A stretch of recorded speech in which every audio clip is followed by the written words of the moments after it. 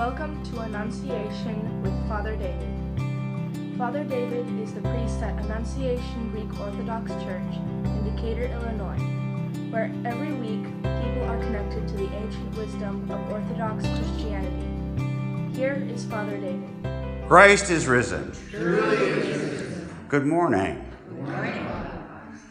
In our meditation and study of the Divine Liturgy, we're still in that anaphora. Of course, it's one of the central pieces of the Divine Liturgy, and so there's a lot of really important stuff in it, so that's why we're spending as much time on it as we are. If you recall, last week, we talked about the proclamation by the priest, "Your own of your own we offer to you in all and for all." And this proclamation in Greek has this movement of down and through. And immediately after this proclamation, the priest says, "Once again we offer to you this spiritual worship without the shedding of blood. And we beseech and pray and entreat you, send down your Holy Spirit upon us and upon the gifts here presented." And so we are asking once again for this movement of the descent of the Holy Spirit, the downward movement of the Holy Spirit, and upon us and upon these gifts, so that these gifts might then be given to us. And at this point, it's when the priest says, "Make this bread the precious body of your Christ." And the people are supposed to say amen. And then he says, "And that which is in this cup, the precious blood of your Christ." And again, the people are supposed to say, amen. And then he says, "Changing them by your Holy Spirit." And the people say, amen, amen, amen. Now, in today's gospel reading, this being the fourth Sunday after Pascha, where we see the paralytic by the pool of Bethesda, Christ asks him a very important question. Do you want to be healed? Because there are some people who don't. Some people who prefer the darkness. Some people who prefer the pain and the loneliness. God forgive them. Do you want to be healed? And at the point where the priest says, "Make this bread the body of your Christ," a question is being asked. Do you want to be healed? And the people, if it is in their heart's desire to be healed, say, amen. Let it be so. May the words that you speak come true. Now, I know according to liturgical practice, we are singing, we praise you, we bless you. But I also know that not everybody sings that. And for those who are not called to sing, you are called to say amen for those who are singing. Now, in our own little practice, normally what happens is that the altar boys are the ones who are saying amen for all of you. But now that we know that the question is being asked, do you want to be healed? Make this bread the precious body of your Christ. I want to hear you say, amen. Yes, I do want to be healed. And make what is in this cup the precious blood of your Christ.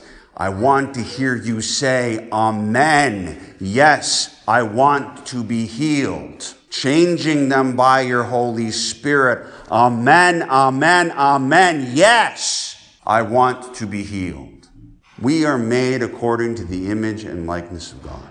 And as a consequence, God asks us to participate and to willingly choose his salvation. He doesn't command it from on high. He doesn't coerce it. He doesn't force us to accept his gifts. He asks us the question, do you want to be healed? Do you want to participate in what I am offering to you? Because I made you in my image. I am free, therefore you are free. And it is up to you to decide whether or not you are going to accept me. Do you want to be healed?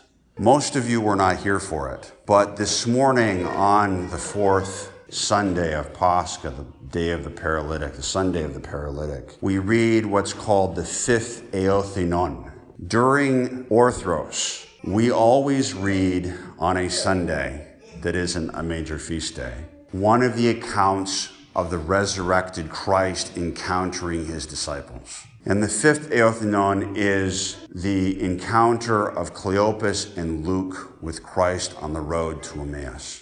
And of course, Christ is veiled to them. They do not realize that it is Christ that they are talking to, and they are speaking with Christ about the prophets and all the prophets told and predicted in the Old Testament about himself. And when they get to the inn where they're going to have dinner, Christ makes as if he's going to continue to walk. He's giving them a choice. He can continue to walk and exit their lives, or they can implore him to come in with them. And that's exactly what they do. Their hearts, as they say, were burning, and they wanted more. And so they invited Christ in, and he takes the bread, and he blesses it, and he breaks it, and he gives it to them. And then he disappears. And Luke and Cleopas go running back to Jerusalem, and they tell the other disciples, we've seen the risen Christ, and we knew him in the breaking of the bread. We knew him through communion. Do you want to be healed? And that is what this whole anaphora is about. This moment, when the Holy Spirit descends upon us and upon these gifts here set forth, so that we can choose to come forward and have Christ himself enter into us. Do you want to be healed? And if you do, then all things are possible with God. Because in today's epistle reading, we see Peter heal someone who is paralyzed. Take Tabitha, who was dead, and rise her from the dead through the prayers that he makes to Christ, because he chose to have Christ enter into his life despite the fact that he rejected him 3 times on the night before he was crucified. He came to Christ and asked for forgiveness, and he went on to perform miracle after miracle after miracle because he chose to have Christ in him. Do you want to be healed? If you do, it's right here. He is right here. And with him, all things are possible.